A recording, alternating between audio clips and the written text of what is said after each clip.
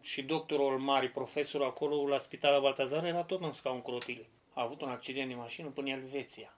Și mi-a spus că amorțeala e foarte bună, e șanse mari de recuperare dacă simți amorțeala la picioare.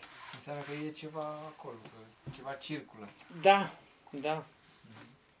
Dacă mă gândesc în talpă să mișc degetele, Am făcut eu un cadru cu roți care mă ridic și mă țin în coate așa.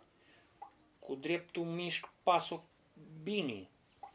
Cu stângul mai târâș așa. Dar dacă nu m-am mai putut pune în el deloc... În tot timpul ăsta am văzut că v-ați descurcat cum ați putut. V-ați făcut niște...